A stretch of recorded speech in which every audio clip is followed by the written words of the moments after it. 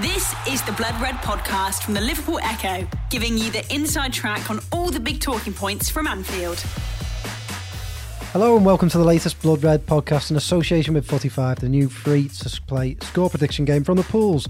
To play Footy5 this weekend, visit thepools.com. You need to be in the UK and over 18 to play. I'm Joe Rimmer. The Reds are still top of the league. And today I'm joined by three fine gentlemen to talk about Liverpool's 4-1 win over Cardiff. To my left is Dan Kay. How are we, Dan? Hello, Joe. Very well, thank you. Sitting across the way from me there is Theo Squires. How are we, Theo? Good, thanks, Joe. And on my right is Ian Doyle, who usually sits in this seat hosting the podcast, but today you're on the other side of the fence. This feels very, very strange. It feels almost wrong, but I'm willing to take one for the team, as it were. Do you want to say who's not with us today? No, I feel as though you should do it. Okay. I feel as though you've earned the right. Thanks. Not with us today is our full-time Liverpool reporter, both home Liverpool and correspondent. So you've got it wrong. Sorry. Will you say it then? Can't get the stuff. Yeah, not with us. Not with us is our full-time Liverpool correspondent, both home and away, James Pearce. He's very much away at home. He's at a family wedding today. He is actually. He's on a Monday. Yeah, sorry, no, it was yesterday. He's down south, isn't he? Yeah. Now that he's not home alone, I did tune in for last week's podcast where he went through his entire week of being by himself and watching. What did he watch? A Star Is Born? A Star Is Born. He went to see A Star Is Born. He said it was good. I encouraged him to go on his own. He did enjoy you? it. He said he didn't cry, which I don't believe him. I'm sure he did cry. He never cries. He's totally emotionless. Anyway, enough of James. Let's, except when he's in the press box. Yeah, that is true. That is. When somebody tackles him at football when he squeals. He also squeals. Right, anyway, enough James Pearce. Let's talk Liverpool and let's talk Cardiff. We'll start with you, Ian Doyle. Full name. Full name. We'll start with the team selection because there was quite a few eyebrows raised because Klopp had the audacity to use his squad. Well, that's it. I mean, if you look at it, he picked three players. Who was it? Basically, let's just name them: Dejan Lovren, Adam Lallana, and Alberto Moreno, who, for a certain section of fans, should be nowhere near the team for whatever reason. But I can't remember who it was that put the tweet out that said that. It's a bit weird that Liverpool fans are getting upset at the manager. Was it? Yeah, Steve was Graves. It our colleague? Yes, our colleague Steve Graves. Who basically came out and said that how dare Jurgen Klopp pick three players who've been at the club for 3-4 years? Players that he trusts, players that he's called upon time and again, and who've got them into the top four and helped them, certainly with Dejan Lovren, up to a Champions League final. So, we've done all of these players, time and time again. But, a lot of people were thinking, I got some tweets saying, we're never going to win this game. So, hang on. If you can't change your team for Cardiff City at home, when can you change it? That's it. It is madness, isn't it, Theo? And all three of them played their part. Liverpool perhaps struggled a little bit at times, but they got the job done, didn't they? Yeah, and it wouldn't be because of those three players. Like Alberto Moreno, he's had his moments. We all know what his dodgy moments are, and we probably did see the best and the worst of him on Saturday. But it was a good team performance. He linked up well down the left-hand side. He was getting forward well. I think there was one moment where he did this majestic pirouette turn, got crunched through his troubles, but then you got Firmino there as well. Lallana's probably feeling his way back a bit still, trying to get up to speed. And Lovren, I think the criticism is way too harsh. We saw how good he was last year. Yeah, just pick up Ian Doyle because he pulled a face then. Yeah, what was the worst of Moreno? What was the? He wasn't getting back, was he? He never does get back. We never watched him. Goal came down his side, didn't it? But that wasn't his fault. I mean, it's interesting that Mane came out and basically held his hand up and said, look, it wasn't down to him, it was I didn't track me play. Maybe he was just helping his teammate out a little bit there because Moreno did his normal, put your both hands up in the air and make it perfectly clear that I'm not attempting to tackle this player. But, the goal was a little bit low. I'm sure we'll get onto that a bit later on. Have a look. Yeah, I'm not blaming Moreno for the goal. It's just a few moments where you think Firmino's left back, Moreno's on the halfway line. That's more Firmino though, isn't it? He just wants to get involved. And that is Alberto Moreno as well. Yeah. doesn't really like. Well, he gets told to do that by the manager. Yeah. I mean, the game that everybody looks back on is the Hoffenheim game, the first leg of the Champions League qualifier last season, where I think Liverpool were 2-1 up in the last minute, and Moreno was closing down the goalkeeper, and it's like, what are you doing? He says, well, that's what the manager wants, because Robertson does exactly the same thing against Manchester City, and everybody loves him for it. So everybody loves Andy Robertson. Indeed, yes. It is madness, isn't it, Dan Kay? Because he's got to use these players, hasn't he? He needs to use his squad this season. They've got to get football sometime, and they've got to get minutes. Well, we've seen in the last couple of seasons how the high-intensity way that Liverpool play inevitably takes its toll on players' legs, but on players' hearts and minds as well. And I think we all talked after that chunk of games between Tottenham and City, mid-September to early October, that he didn't really utilise the squad that much, and I was one of those that felt he might have done in the last week or so, maybe a little bit more. I mean, after how well they played on the previous Wednesday night against Red Star Belgrade, and the fact that there is a week's gap between Cardiff and Arsenal. Before the game, I was kind of thinking he might name the same 11, and I wouldn't particularly have had a problem with that. But as Dory rightly pointed out just then, I mean, if you can't utilise your squad with all due respect to Cardiff, who I thought came and performed quite creditably, really, bearing in mind the manager beforehand had described their task of trying to get a result at Anfield as almost impossible, or virtually impossible. And they could really have had a worse start, going to go down after 10 minutes. And I think we all kind of sat back and hoped for and expected a procession, and it didn't really happen. And, you know, on various other post-match analyses across the web and print and whatever over the last couple of days, people have been saying, well, Liverpool perhaps let Cardiff dictate the pace of the game a little bit too much and should really have grabbed it by the scruff of the neck. But I think when you've got a few players like the three lads who came on Saturday, who all of them have very few minutes under their belt so far this season, that's why it was important that they got them under, they got them behind them on Saturday.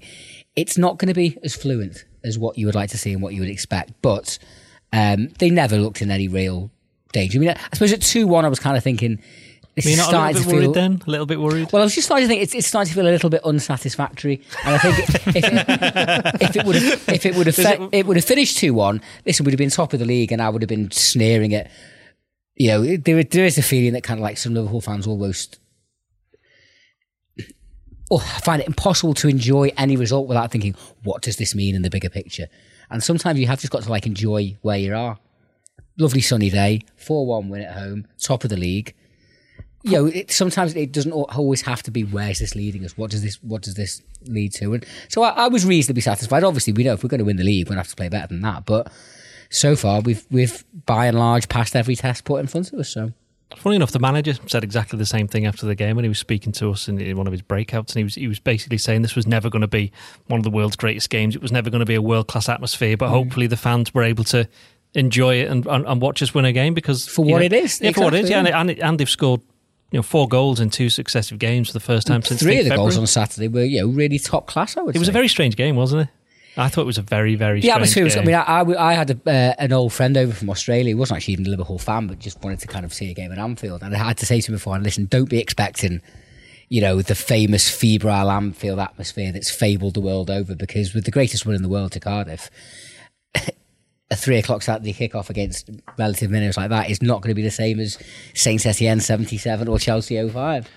But that is the reality of the modern game. And I think this team is now realising that you've got to kind of play the game and adapt to the situation that you find yourself in. And so far, Liverpool have done that, like I say, pretty much every time it's been asked of them this season. So I was mildly encouraged, particularly as much as anything else, by the fact that Mane and Salah, probably Bobby Firmino's first worst game for some time, but Mane and Salah, who had both been in a bit of a drought before then, are starting to look just a little bit close to the sharpness again, which is what we're looking for. Okay, well, let's talk about Mane and Salah. We'll start with Salah, because rightly or wrongly, there was some worries about Salah earlier this season, but he now seems to be back in his groove, scoring goals, and central to everything Liverpool are doing. Dory, do you think that this slight tweak of formation for Klopp and making Salah more central is getting the best of him? Well, I think it's giving him more opportunity to score goals. But going back to what you were getting at, I don't think there was really any worry about Salah. I know what you're going to say. There was lots of stuff said, but there was only really one game where he was poor, and that was Napoli away, and that's when everybody was rubbish in that game. So, but it's because he wasn't taking the chances, wasn't he? I mean, you saw the way he took the goal. I think it was underrated the way the goal that he scored against Cardiff, because they had 2 shots blocked and it was bouncing, but he just put it away like somebody who hadn't had any worries whatsoever. No. He didn't look like somebody who'd not scored for about, I think was it 4 games or something stupid before the Red Star game, or no, something before like Huddersfield. Sorry, yeah. So it was not like a massive drought, but for him, because he scored 44 goals last season. I mean, going back to your point about playing centrally a little bit, I think that's probably why Firmino not struggling, but he's not quite hitting the heights, because he's having to get used to another new position. I mean, there's only Mane that's really stayed where he has been playing, and even then, last season he moved from right to left because Salah turned up. But he's somebody who, we may mention him a bit more in a bit, that he's somebody who's stepped up again. He'd gone 7 games, hasn't he, without scoring since he scored. I think it was 7 in the league, wasn't it? Yeah. Since was it Leicester? Yeah, Leicester. Yeah. But I mean, you saw the way that he finished that first one. He just he proper leathered it. It was almost like all his frustrations were coming out, weren't he? And then he scores a second goal that came from a pass from Salah, which obviously, as they don't pass to each other, it clearly must have been a complete miskick. And he showed the other side to his game, managed to get through the two defenders, run onto the pass, and I think everybody was thinking he's going to blast this, but just lifted it over the keeper into the net, and then the job was done. Yeah, he's got those two sides to his game. Theo, do you think Roberto Firmino almost sacrifices himself a little bit there, coming in a little bit deeper and doing the hard work, if you like, making those runs back into left back and helping defend so that the likes of Salah and Mane can get more out of themselves up front? Yeah, I do, but I suppose that's what he's been doing ever since he's joined Liverpool. Yeah. It's just a bit more focus on it now because he's playing defensively, and there's always been those question marks about whether he scores enough goals, or does it really matter if Mane and Salah are getting the goals? Yeah. Well, no, it doesn't. That's the answer. Yeah. Question asked, question answered. Before we go any further on Firmino, can we just talk about his no-look back heel? Oh, well, I was... Which he has to say... He was on the floor as well. Yeah, he was on the floor, and right on the touchline, he got it to Moreno, and then Liverpool were on an attack. They had a chance, didn't they, at the end of that? Imagine if that had been a goal. That would have been the greatest goal ever. I had a tremendous view of it because I was on the cop for a change, and it was pretty much right in front of me, so I had a glorious view of it. And like many on the cop, I was cooing and drooling over it like anyone else. Chatting to friends later in the evening with one of my more cynical Liverpoolian friends said, shouldn't really have done that. If that had bounced the other way, we could have been right in trouble. Some people are never happy, I guess. I would imagine he was just playing for a goal kick, to be honest. He probably wasn't playing to put it through his legs, but just should have been a left back anyway. Well, stop picking on Moreno. Moreno was there for the pass. They got away, total football. That's what it is. It's Holland 1974 all over again. Talking of cooing and drooling, I was cooing and drooling over Shaqiri's goal. I love the way he took it. I thought it was so calm. He's been a revelation, hasn't he? I mean, 13 million, but he really is. Well, to be honest, I was a little bit disappointed he didn't start after. I thought he was he was really good at Huddersfield, a very responsible performance at Huddersfield, particularly that second half. I think we all remember Klopp giving him down the banks. I think it was after the Chelsea League Cup game when I think we got the impression that maybe Klopp felt he wasn't adhering to his defensive responsibilities as much as he might. Against Huddersfield, particularly, and obviously he made the goal for Salah first half, but I thought he really kind of played very responsibly, sensibly, with the knowledge in his mind that, right, Liverpool aren't firing on all cylinders here. It's a tricky game away from home. Did what needed to be done. Against Red Star, he really, we saw the real kind of offensive side of his game come to the fore. I mean, obviously the first goal, he won the ball and a beautiful slide ball inside the fullback for Robertson to set up Firmino. The second goal, the cushion touch for Salah was just filth, wasn't it? Absolutely sublime stuff. So I was actually quite disappointed to see him not start the game on Saturday. As we may come on to, I think it's one of the lads has already alluded to it this afternoon, that Lallana, he's still very, very much searching for real sharpness and fitness. And I think what we really saw when Shaqiri came on to replace him, around about the hour mark, I think it was, wasn't it? That the lift that it gave us. Whereas he just seemed to have a bit more confidence in himself than Lallana, as well as obviously inevitably a bit more match fitness and sharpness because he's played more football of late. But he's shown a lot of good signs so far since he's in the probably played less than 8 to 10 appearances, including sub appearances so far. But getting that first goal, and it was a beautiful goal with a little body swerve and a lovely finish into the bottom corner in front of the cop, I think will do in the world of good. And I very much doubt I'm the only Liverpoolian that would like to see him in the starting 11 at Arsenal on Saturday. Good. I'm glad you said that, because that segues us on to the next thing that I want to ask. Doyley, do you think Klopp will trust him to play away at Arsenal? No. There you go. I agree. Not that I don't think he doesn't trust him. I think going back to Shaqiri in general, I think a lot of people just see him as this player who played for Stoke. Well, hang on. He also played he wasn't a success at Inter Milan, but he played for them, but he was at Bayern Munich, where he was a serial title winner. He was a serial winner. He played, well, he didn't play in the actual Champions League final against Klopp's Dortmund, but he was on the bench and he helped them get to the final, and he scored some goals in the run there, and he's won the Bundesliga title and the Cups and whatever have you. I think the Super Cup as well. I think he may have won there. So also at Bali won stuff. So this is a player who's a born winner. He wins stuff, and that's something Liverpool haven't got enough of. So he knows how to, scores in World Cups. He's a man for the big occasion, which is why he's able to do these things. And I think people just looked at him and went, Stoke player, why are we signing him? But it doesn't work like that. It's like Wijnaldum, Newcastle player, a relegated Newcastle player, why are they signing him? Robertson, a whole player. So it's, Liverpool have shown quite a knack of taking these kind of players and seeing what they're actually capable of. Admittedly, there wasn't that hard with Shaqiri, but he's done more than I think a lot of Liverpool fans thought we would. And you're right, talking about his finish for the goal. It was very good. It was just a good pass from Salah, by the way. Yeah, really good pass from Salah. Yeah. That helped make it, but there was still a bit of work for him to do, wasn't there? A good pass from, I think Fabinho was the pass beforehand, wasn't it? Yeah, Well, all right. Will you say he's the man for the big occasion? Then why do you think that he won't play at Arsenal? Because it's horses for courses, isn't it? Yeah. That's one thing that Klopp's shown this season, because he's got this big squad now. He'll play the players that he thinks can do the job, and it's not a slight on the ones that can't, because they're all capable of doing different things. I mean, Fabinho, 3 weeks ago, if you'd have said, yeah, he's going to be in the team for the Arsenal game, you'd have gone, no. So he's not even started a Premier League game, but started a Premier League game now, did well. Okay, I know Arsenal have a different proposition, but I think Fabinho's shown enough that if Henderson, in the old days, perhaps last season, they'd have rushed Henderson back. Now they don't really have to. So the decision is more what's better for the team, what's better for the players, rather than, right, I've got to get him in there because we haven't got any other options. But now they do. And I think if you're playing Fabinho, you've got to play Wijnaldum. Do you then play Shaqiri with the front three? Don't think so. You don't think so? I think Milner's not played for a few weeks. I think this is a game ready-made for him. And if Shaqiri comes on after an hour and Liverpool need a little more up top, then he's the ideal player to come on. Is that the difficulty now, Theo, that picking a team with the likes of Shaqiri playing ever so well, but realistically you're not going to put him in the team, are you, at Arsenal?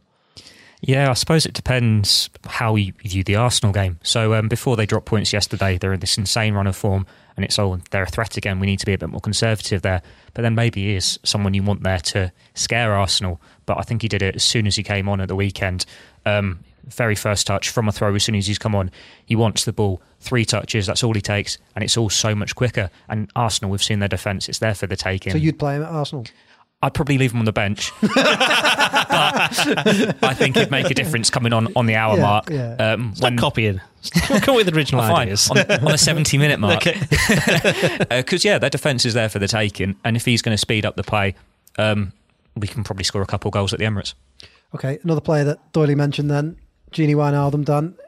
Is he like Liverpool's unexpected star of the season so far? He's been a revelation, hasn't he? I mean, I remember getting some mild rebukes from friends and colleagues when in his first season I drew some comparisons, not saying they were like for like or carbon copies, but some comparisons. I'm interested to see him where this is going. And Graham Souness. Wow. Only because I felt, and listen, when we signed him, I thought he was a kind of Lallana, Shaqiri, off the front type player. And clearly Klopp identified him straight away as playing a bit deeper, and that's by and large where he's played the bulk of his Liverpool career. And even in that early stage, because I think he did very much drop off in the second season last season, and was obviously kicked on since then. I saw signs in that first year of a player that could potentially do everything. He could tackle, he could pass, he can get a fantastic athlete, great physical specimen, good passer of the ball, reads the game well. But there was but he was hugely inconsistent. Obviously, particularly away from home, there was that ridiculous stat until he scored in the Stadio Olimpico in Rome in the semi in May. He hadn't scored an away goal for Liverpool since Adam, or Doyley was a lad, to use an old local expression. Since that, this season, I think he's really come into his own and is almost kind of like a metronome in the midfield for us. I mean, what was Cantona's famous, slightly dismissive assessment of Didier Deschamps years ago, a water carrier? And I think a lot of the times he is just getting it and giving it and recirculating the play and keeping things ticking over. But he is also able to kind of step up into the final third and occasionally be a bit creative. And I'm sure we'll come on to particularly what midfield we would like to pick for Arsenal. I can't imagine there'll be many Liverpudlians or the manager himself that would even consider leaving Wijnaldum out of the game like Arsenal away. Is he the one midfielder, Doyley, that right now he's the one that is undroppable, isn't he? Well, he's kind of been undroppable ever since he came to Liverpool, in the sense that I think he's made more appearances than anybody else, possibly not Firmino. And certainly since Salah's joined, I think them three are the three that have made the most appearances. And he's always gone under the radar because he's not quite being that player that's divisive, like, say, your Henderson or someone like that. He doesn't have the crowd pull of a Shaqiri or somebody like that, or Alex Oxlade-Chamberlain, people like that. But you look at it and you go, hang on, if you take him out of the team, then who can do what he does? I mean, like Cardiff, the game on Saturday, I think he completed almost as many passes. There was some stat knocking around, but I think I've just worked it out that he completed almost as many passes as the whole of the Cardiff team put together. And I know that says a lot about the way Cardiff approached the game, where they didn't really change tack even when they went 1-0 down. But it's the fact, I think he completed something like 93% of his passes, and I think 80% of them or something were in the final third, weren't they? So it's not like he was just passing it around the back for passing's sake. He was actually using it well. And I think he's somebody who, he admitted it in an interview that was been out today, I think that he's had to change his game, and coming to Liverpool has turned him into a different player. I must admit, when they signed him, I did think, what on earth did they sign him for? Because I couldn't see what he brought. And you can file that under Oxlade-Chamberlain, because again, you were like, well, what's he going to bring? But obviously Klopp and the recruitment team see what these players can become. And that's a talent in itself, which is, you'd have to say that in itself is worth millions. And how much was Wijnaldum? 25 million? 25. Now he's how much would he get now if they tried to put him up for sale? At least double that, yeah. Do you know what? I think the thing is, you probably wouldn't command that much money for him, because he'll never be that type of player that commands huge transfer fees or headlines, but he's a very handy player. Actually, in that interview, he was talking about how holding talks with Mauricio Pochettino at Tottenham, and they couldn't quite agree a fee with Newcastle. But it says a lot, doesn't it, that he was wanted by big clubs. He might have gone down with Newcastle. He was on Liverpool's radar before Klopp was there, before he even went to Newcastle. He was somebody that everybody, I think, across Europe had seen him as someone who was a talent, but in a little bit ways, it's like Van Dijk. Nobody wanted to have a go at him in terms of have a punt on him, because they were thinking, well, we're not exactly sure what he is and whether he can make this step up. And okay, Van Dijk did it via Celtic and Southampton, and Wijnaldum's done it via Newcastle, that they've proven that they can. Yeah, it seems bizarre, doesn't it, Theo, that we were perhaps talking about him being the fall guy in the summer when Liverpool was signing new midfielders in Keita and Fabinho, but I suspect that would never have entered Klopp's head, would it? I'd imagine not. I think he as well, with the rumours in the summer, it wasn't a move to Turkey. There wasn't even big clubs being suggested with him. And now he is the main man in midfield. And you could put that down to Keita or Fabinho not quite settling in yet. But how is Henderson going to get back in this team? How is Milner going to get back in this team for like every single week? I think Jurgen Klopp knows his players' talents. He knows what they're doing on the training pitch. He trusts them. And the fact that I think only Salah and Firmino made more starts, as Ian said, I think Wijnaldum made 50 last year. He's made 105 appearances for the club since joining. He is doing a job on a consistent basis, and maybe it's not as glamorous as we expected, thinking we were signing an attacking midfielder, but he's effective. He's a sort of player. Do you think he'd get in, perhaps with the exception of City, he'd get in any of the other the traditional top 5 or 6 teams, wouldn't he?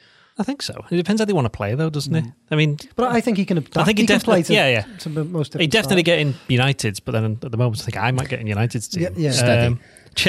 City, bit of a stretch. Depends how they want to play. I'm not sure. I could see him in City's, because it's Fernandinho. He's getting on a bit, holding midfield, and they haven't got a lot of the cover in that position either, have they? Like when you got Fabian Delph. But then is he getting into the team though? That's the point. I mean, it's all right. He'd go to all of these squads easy, but would he get into that team?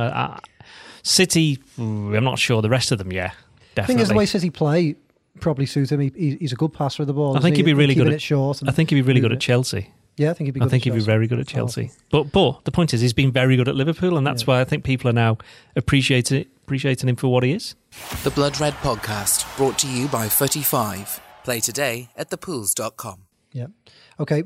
Another midfielder, Adam Lallana. Dan, we've talked about it. He's getting back to fitness, isn't he? But have you got any worries about Lallana? Do you think he can nail down? Well, a little bit. A place, but I mean, I think we've all had quite a few conversations were being had after the game on Saturday, because obviously there was, as I mentioned earlier, quite a clear shift up in attacking momentum from midfield when Shaqiri came on to replace him around about the hour mark. And I think I think we talked about Lallana quite a bit in the summer. My feeling on it always was that obviously he's had a really unfortunate couple of years, really. He's been kind of pretty ravaged by injury. And for a player whose game was, obviously he's got great feet, loves his little twinkle toes turns and all that. But the little roll of the eyes there. You didn't seem to agree. You love a little twinkle toes. I didn't say that in any kind of derogative sense. I mean, have you been disappointed by the my number silky skills pay the bills on a Wednesday night? We'll see. Have you been disappointed by the number of crook turns he's been doing? Because he did a couple on Saturday. There was a couple on Saturday. And he was actually really unlucky with that diving header that he cleared off the line just before half time. It was a good header, that. Good header. Directed it well. It was a good piece of defending. But I've certainly had this feeling for a while that you worry that for a player that's he was basically seems like the leader of the press, wasn't he? Yeah. In Klopp's first season or so. And so for a Ian player Doyle's the who's leader of the press. he's the scourge of the press, Ian Doyle. Christian Walsh isn't here, so I'd just say that he would always say Lallana is the dog whistle. The dog whistle. The dog whistle, he loves that.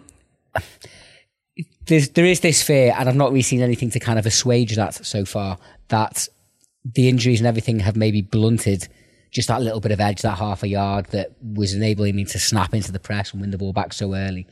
I mean, it's maybe unfair to say that, because how can anyone really get proper full match sharpness? I always think you can only 10 to 12 games, regular games. And by the nature of how we play and obviously the depth of the squad Liverpool have got now, you have to wonder, is Lallana ever going to get that? So the ball's in his court. I think Klopp likes him because I think, in that first year or so, he was seems to be one of Klopp's key lieutenants. But if a gun was put to my head now, and I kind of said, do I think Adam Lallana will still be here in August next season? I'd say probably no. But plenty of footballers have proved us all wrong on occasion before, and he seems like a good lad to have around the squad. He's very close to Henderson, isn't he?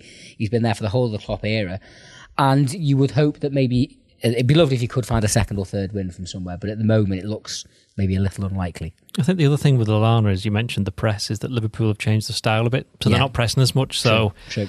that maybe might suit him then, because he wouldn't have to do as much running. I suppose you're right there, actually. Maybe. Yeah, Well, but you were right, because he just totally lacked pace, and everything he did, he was taking too many touches, I think. But that's just feeling your way back into it, isn't it? After having been out for so long. He always takes too many touches, though. Well, he doesn't always do it. And I think it's very deliberate that Klopp's been playing him out wide, hasn't he, in these two games? Whereas before, when he was at his best, it was in that central position. And when you've got the midfield options, we don't have as many options there the last couple of weeks because of the injuries. And he still resisted the urge to play him centrally. He's put him out wide. So maybe that is helping him ease back in without being right in the engine room. Yeah. He is the sort of player that I know we can say this about a lot of players, but Lallana certainly strikes me as a sort of player that needs rhythm, that needs, definitely, like Dan said, needs minutes. He's not. It's very difficult for him to play the way he does by just coming in first time out the cold, isn't it? Well, I think Klopp's always said that about Lallana. Lallana said that about Lallana as well. But you're right, there are a few players in Liverpool's squad who are a bit like that. I mean, I've done a little tale on Divock Origi, and he's somebody who, Klopp's first season, he ended up being the main striker until he got injured. Since then, it's not quite gone to plan. Well, he actually, even at the end of the 2016-17 season, where Mane got injured, he came in, scored a few goals towards the end, and he started, I think, the last 10 games. But Liverpool have moved on since then, and he's finding it hard to find the rhythm. So this comes back to the question about rotation. Why does he rotate the players? Jurgen Klopp, why does he play Moreno, Lovren, and all those kind of players? Because he has to. What's the point of having this big squad if you're not going to use it? Okay, another thing I was frustrated about on Saturday, and so the one thing I was frustrated about, clean sheet. I wanted Liverpool to keep that clean sheet. Yeah, I did as well, because I'd written a big piece on it, and then of course they scored, and I was like, oh dear. It was going to happen though. Just put it out anyway. Yeah. Just pretend. Well, one brave fan decided to have a little go at Alisson on Twitter. Yeah, I bet he's never been anywhere near Anfield. Yeah. Alisson slapped him down with a great tweet that just said, "You're an idiot." Is that fan an idiot, Ian Doyle? Yes. Yeah. Without being in possession of all of the facts, I'd have to say, yeah, he's an idiot. Theo? He's probably not listening, so yes. If he was listening? Yes. If he was listening, I'd say, come down. You are an idiot. Because you'll need it, pal. I mean, as Joe Rimmer would take it. I was on the Kop, quite near the back of the Kop. My season ticket is normally in the Camden towards the Anfield Road then. So to be honest, I didn't see the goal that well. And initially... Yeah, I know what you're going to say now. Initially, it looked like it had gone straight in the cross and gone straight through. And we all looked at each other going, that looks like a really bad error. Now, obviously, having seen it back, the cross takes quite a big deflection off Van Dijk, and I didn't realise that the lad who scored it was literally point blank range in front of him, and he just kind of slotted it through his legs. It was just one of those unfortunate. I mean, Klopp actually said after the game it almost did us a favour. Yeah, and it kind of like woke the players up, because it also gave Cardiff an incentive to come out then, didn't it? And then Liverpool picked them off. Yeah, I mean, it would have been a record 10th Anfield League clean sheet, wouldn't it? It was the first goal we conceded since West Ham's consolation goal in the 4-1 win back in February. So, yeah, I think we'd all have liked a clean sheet, and it was mildly irksome to see the Irksome's net a great breached. word, by the way. Thank you. To see Alisson's goal breached there, but I think in the grander scheme of things, it wasn't. It wasn't exactly the end of the world, and hopefully this will motivate them to go on another great run. Isn't this just us finding something else to moan about? Well, these family 1-0 wins, and now it's I think win for. if we're one. nitpicking, if we're having to dig as deep as this to find something to criticise, then compare it to 3 or 4 years ago. Yeah, well, I'm happy to nitpick. The other thing that I loved about Alisson is Phil's time. no, is quick. How many minutes left? Is him singing? I loved the Brazilians having a little karaoke session. Theo, is he the best singer that you've seen at Anfield? I've not seen the video. Have you not watched the video? Dan, come on, someone. It's great. He's really good. He's the best singer I've seen at Anfield since I've seen you belting out the fields of Anfield Road on one of your rare sorties into when the was this? Kemlyn Road alongside your old man. When was this? Oh, my old man. Dan and I sometimes bump into each other. You wanna look where you're going, really, don't by my dad's. Interesting. But yeah, definitely the best since you, and certainly the best until John Bon Jovi. And Well, I was going to. You beat me to it. There's Pink and all them coming. Take that. Yeah. You're more of a Take That person, Joe, aren't you? Yeah. To be honest, What's your favourite Take That Take song? That song. Back for Good, great record. Back for Good's good. What's the other I one? quite like The Flood. What's the one with like the children sing at the start? What's that one? I'm too young. I Yeah, can't that help one- you. that one- That's Never Forget. That's Never Yeah, Forget. Never Forget. That's yeah. a good one. Yeah. We're Anyway, showing far too much yeah. Take That The knowledge shame, here. the Yeah, horror. I know. I Yeah. prefer Cut. Robbie Williams. Quite like Robbie on his own. Yeah. Supreme's his best song. Road to Mandalay. No, is a Supreme's sleeper his hit. best song. Feel. Anyway, Feels a good Phil, one. Yeah. Theo. Yeah. Any- Theo. I'm too young. Too young. Anyway, well, tell you what. Okay, that Theo's too achingly hip to be for Robbie, aren't you? that segues us on to the next point. Ian Doyle, you're pretty old. So I would like to point out I'm 42 years of age. Let's just go round the desk now. How old are you, Dan? 21, How old are you, Dan? 41. Thank you. How old are you, Joe? I'm 30. And Theo? 26. Really? Yeah. I thought you were younger. Anyway. So you are. So you are the granddaddy of us Yeah. all. If we're talking facts, you're the Yeah. oldest man. You can't argue with that. Yeah. You can't argue. The most experienced Is and this the greatest. the title? All the facts. The tightest title race you've seen in a long time. In a long time, yeah. To But start with. they've only had 10 games. I know. Well, just humour us. We've got 15 minutes left. We've just been through this. Okay, it is tight, and I can't remember the last time that there was this many teams going into like 10, 11 at the second quarter of the season unbeaten. I can tell you. Okay, I can't tell you, but Theo can. Go on, Yeah. Theo. 1990, 1991. 1991. Really? And I Last time can Liverpool tell him it was champions. Liverpool, Arsenal, and Crystal Palace. And Tottenham. And Tottenham. And Tottenham, really? Interesting. Well, I'm glad you mentioned Tottenham because It's like Gazza, they're on the best ever start to a season. And where are they? Fourth. They could be down to... And Man City- Pochettino said he's never been more exactly. miserable there, yeah? It's like, Man City could be fifth this evening. If they lose this evening, they could be fifth. That's Really? unbelievable. Yeah, Man And City yet they'd could still start only them be I on- what? thought it's fourth, isn't it? They can't drop Oh, behind Arsenal. Arsenal Yeah. were losing, Yeah. sorry, I saw that. But yeah, but still, I mean, to see Man City down in fourth would just be bizarre, wouldn't it? Well, Considering how good they've been. This underlines, and I think a few other people have written this story that we were going to write, but we're still going to do it anyway, is the fact that the teams outside of the top six are having next to no impact on the teams in the top six. Yeah. I mean, United lost a few games. I think Wolves drew with Man City and Watford beat Tottenham. And other than Arsenal, Crystal Palace, up until that one, that was it. Arsenal, Crystal Palace, because Liverpool have beaten everybody who's outside of the top six, and that's why they are knocking over these teams. And we're going to come to a point where it is going to be, it looks like the mini league between the teams in the top six that could well decide who's going to finish top. And Liverpool, what have they done? They drew with City, drew with Chelsea. Beat Tottenham, and they've got Arsenal coming up, which is why the Arsenal game is going to be so important. Are we still saying Big Six? Do we count United? Or I think United, yeah, because they're capable of pulling out a good result against one of their other five. I mean, they were within seconds of beating and winning at Chelsea, which would have been a great result for Well, them. and no matter how much we've all been kind of taking great delight in their misfortunes in the last couple of seasons and the general malaise coming from Old Trafford, Liverpool still haven't beaten them in the Jose Mourinho era. And they finished second last year. Yeah. I think people forget that. Jose Mourinho isn't David Moyes. I don't see Liverpool going there and swatting them aside. Jose Mourinho is not David Moyes. Thank you for that. No, but in Indisputable. terms of he looks as bad as him at the moment. but he will always make life difficult for teams, won't he? Big teams. he's not he knows gonna- how to set up. Yeah, whereas with Moyes, there was always the feeling that you look at his record at Everton, as by and large, very successful decade period there, but no wins ever away at any of the top sides. And there was always this feeling, we all know, through friends and colleagues and family, whatever, that when the push comes to shove, he didn't have what it took in the big games, where it's almost the other way with Mourinho. Yeah. He kind of comes alive for the big games, but it's the day-to-day bread and butter that wins you championships that seems to have kind of like fallen by the wayside for him in recent years. Theo, we watched a little bit of Arsenal yesterday, and you alluded to it before. They've got some defensive issues. They've been very good going forward, but their winning run came to an end yesterday at Palace. Is this a sort of game where Liverpool needs to go and get on the front foot, attack, sort of take the handbrake off a little bit? It's the sort of game where if Arsenal start well, then it's going to be dangerous for Liverpool. They're a team that's very much needs the confidence to get going. And their fan base, we've seen them very hit and miss. Mm-hmm. I think we've said before, Arsenal were like Liverpool in 13-14. The only difference is there's a lot more good teams in this division who in this tight title race. Why are you giving me weird looks, Dolly?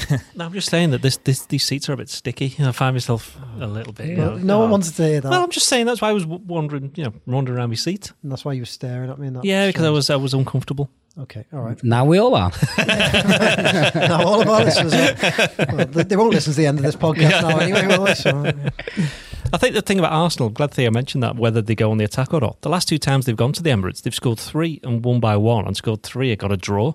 So Arsenal, for all their faults, they're capable of scoring goals. So I think this could well be a case of, can Liverpool's defence keep out Arsenal's attack? Because Liverpool, the way Arsenal play, will get chances, whether that's on the counter-attack or set pieces or just from open play. I think it was a good point Theo made as well about the fact that Arsenal and their crowd in these big games do have the ability to turn it on. And I think last season's game at the Emirates on the Friday night before Christmas, I think, wasn't it? Summed that up perfectly, where, for the first hour, Liverpool seemed pretty much in command, 2-0 up, and then all of a sudden within 5, I think we conceded about 3 goals in about 6 minutes, and all of a sudden we're 3-2 down. And in the end, Firmino scraped an equaliser. It was a great game. But it just, and obviously this was Arsenal during Arsene Wenger's last season. The club was virtually at civil war. There was huge discontent right throughout the club, but they still have almost like the crowd and the team, almost muscle memory from big games. All of a sudden they can get on a roll. And that's something that Klopp will no doubt make his team aware of and make sure that they're ready for, because it's a big game. And I know that they dropped points yesterday, but they're 12 unbeaten? 12, and yeah.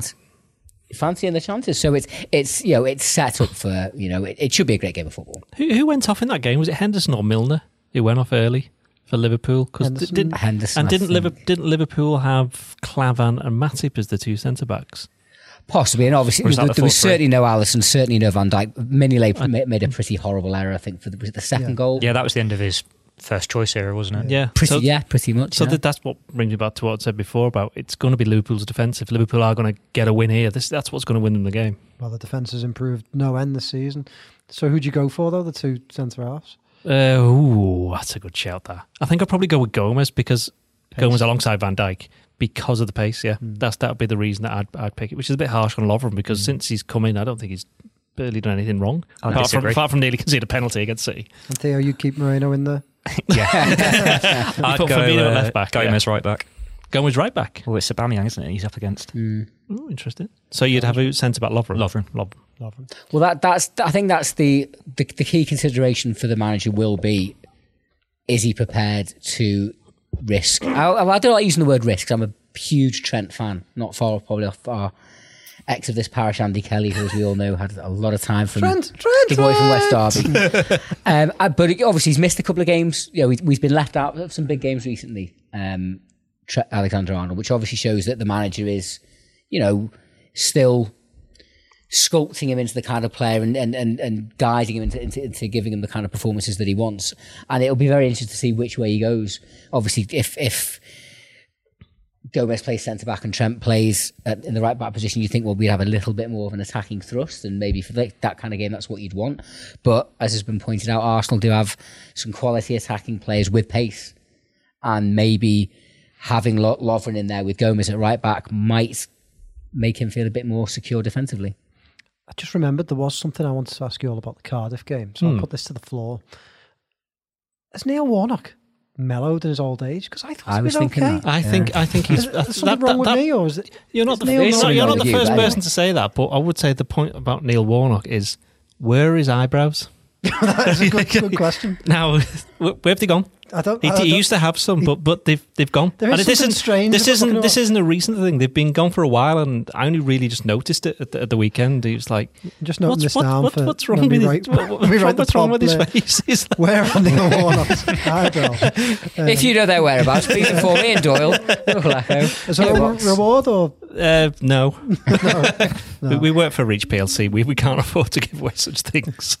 Well, Neil Warnock certainly seems to have mellowed, because I thought he was all right. Well, I mean, some people might say he was having a little bit of a snap after the game, saying Liverpool look good, but they were, I don't think they'll win the league. I don't think he was. He did say they'd win the champion, or could win the Champions League. He explained why, though, didn't he? Well, if you drill, if you read all of what he said, and I'm old enough to remember when was it 2003 League Cup semi. Yeah. Against Sheffield United. The spitting on the floor. Earlier in the season, I think a few years later, when there was the controversial Gerard Jagielka penalty. First day of the season, and he went on about it. He was still talking about it in the last game. Didn't they get relegated? And that's what he said. That was it, yeah. He blamed Benitez. Well, along with Liverpool for playing a scratch team at Fulham, even though he put out a very weak team at Man United. He's for a long time, he's never been the Kop's most favoured opposing manager. But no, I saw some of his comments before the game and after the game and thinking, well, to be fair, so he should be mellowing a little bit. He's 70 this year. Is he actually 70? Yeah, I was going to say. Not yet. He's 70 next birthday. On 70. Yeah. So he is very much an elder statesman of the game.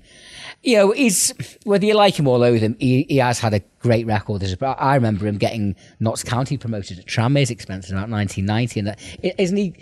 I don't think there's too many people that have won more promotions. Well, he was the first person to get a team out of the conference. Scarborough in 87, yeah. So I think there's a realisation on his part. He's coming towards the end of his career. He's maybe starting to think about how he's going to be remembered and doesn't want to be seen as being someone probably that's doesn't benefit Cardiff, though, does it? He doesn't seem to be as... He got them promoted? No, in terms of staying in the league. He doesn't seem as combative. Yeah, but they're never going to... He just seems to be enjoying them. But he must... Well, Ange, you say that, but you look at the way that they played, and if Liverpool don't get that early goal, it's one of those days at Anfield, isn't it? Even when it went to 1-0, they stuck to their game plan.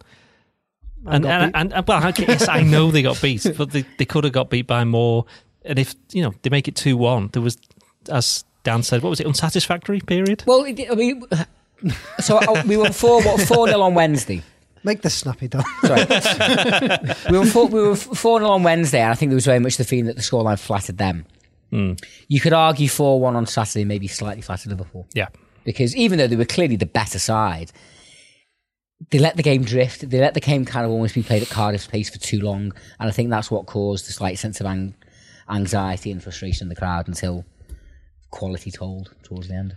Okay, before we finish off, we've had a request. Somebody on Twitter has asked us to talk about the under-23s. So, Ian Doyle, talk about the under-23s. They are playing Blackburn. They're playing Blackburn tonight away. Funny enough, I was looking at the table before. I knew they hadn't started the season particularly well, but they've only won 2 of their 8 games, the under-23s. But I don't really think that's been reflective of their performances. The fact that their goal difference, I think, is either -1 or it's level.